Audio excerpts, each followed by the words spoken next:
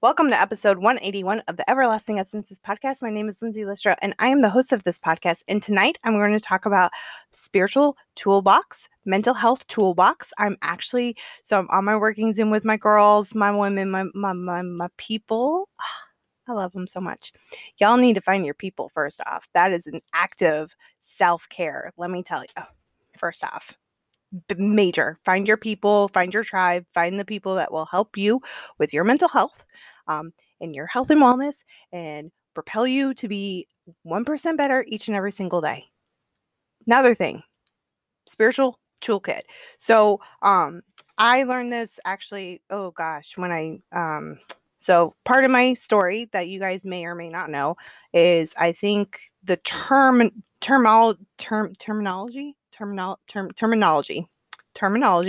Words are hard, you guys. And I read a podcast that makes it even better. Is actually I have been in a I was an inpatient for mental health reasons multiple times. Specifically when I was in early sobriety. My PTSD came out 6 months sober, and I needed inpatient care.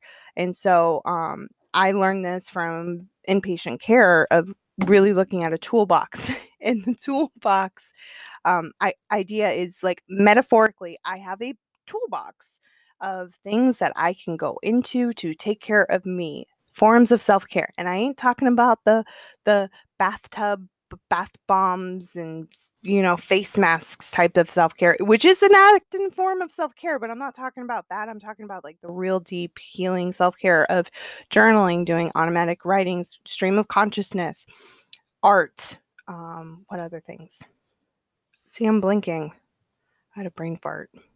Oh, I go ride roller coasters because I have the ability to. I know not everybody has the ability to go ride roller coasters, but I like to go to Walt Disney World by myself and ride roller coasters. That's a form of self-care. Ask my therapist. She agrees with it. So if it's good for her, it's good enough for me. But like really find what brings you joy. Like I really enjoy this is a wonderful form of self-care for myself. I really enjoy burning a stick of incense with intent in the morning. I will pull a stick of incense and I will have the intentions for the day, and it'll set me up for the rest of my day. When I am overwhelmed and stressed, I will put myself underneath my weighted blanket. It helps with the anxiety. It's like a warm hug. Let's be real. Your girls' love language is physical touch, and I've been very adaptable during this pandemic, accepting love in various forms, words of affirmation, receiving gifts, all the different things, quality time, learning. We're adaptable over here, but let me tell you, put that weighted blanket out. If your love language is physical touch and you don't have a weighted blanket and you really miss hugs, I'm telling you, go get yourself a nice weighted blanket. You put it on yourself. It's like a warm hug. It's an Olaf warm hug, okay? You just want warm hugs. Anyways, find out what works for you. There's plenty of tool like suggestions on Instagram. I follow a bunch of really fun accounts that do like acts of self-care, of reading a book, going on a walk, putting your toes in sand. There's nothing like putting your toes in the sand, let me tell you. Grounding exercises, doing things that fulfill and enrich your life, personal development, reading a book. I had a conversation with a coworker recently. He hadn't read a book in 6 years. Y'all, read a book. Read a book. Personal development, or hell, read Harry Potter. Everybody loves Harry Potter. Well, at least the people I associate with love Harry Potter. But read Harry Potter. I don't care. Do what makes you joy. Like sparks joy. There we go. Marie Kondo, sparks joy. What brings you joy in your life? Go and do that. Because here's the other thing too. For me personally, and this is like a entrepreneurship network marketing tip. If you have no belief in yourself, your business will not grow. And I hope you can hear that from me, like deep down inside. Your business will not grow if you don't have belief in yourself. And what I just shared with you, this mental health toolbox, the self-care toolbox, will help. It will help you in the direction of building belief in yourself. And it's so vital and important because if you don't have belief in yourself, more than likely you don't know where you're going or what you want. And if you don't know where you're going and you don't know what you want and you don't have belief in yourself, then your business will not grow, it will stall, and it'll probably go backwards. And these simple things will radically change your life. I learned them because I have mental health diagnoses coming out of my butt. Like, I just have a slew of them.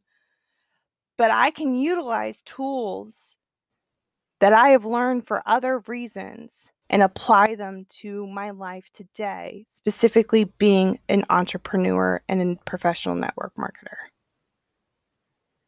Just because I learned these things that weren't in correlation to it doesn't mean that I can't apply these things. And that's why it's so important for me personally, to be aware and educate myself on various aspects of life, because I can utilize those tools in my life today.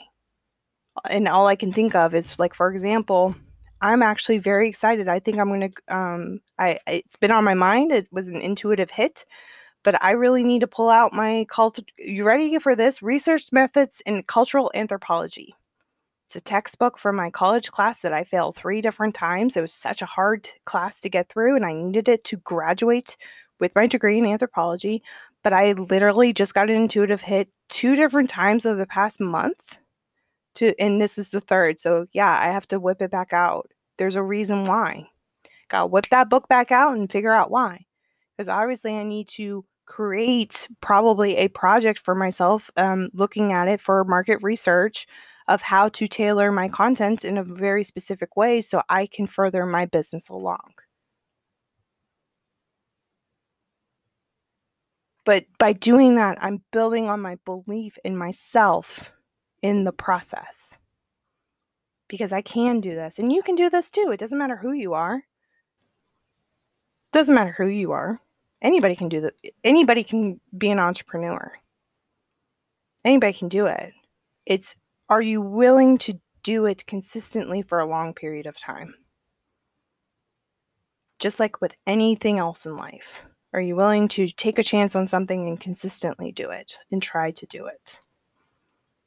You know?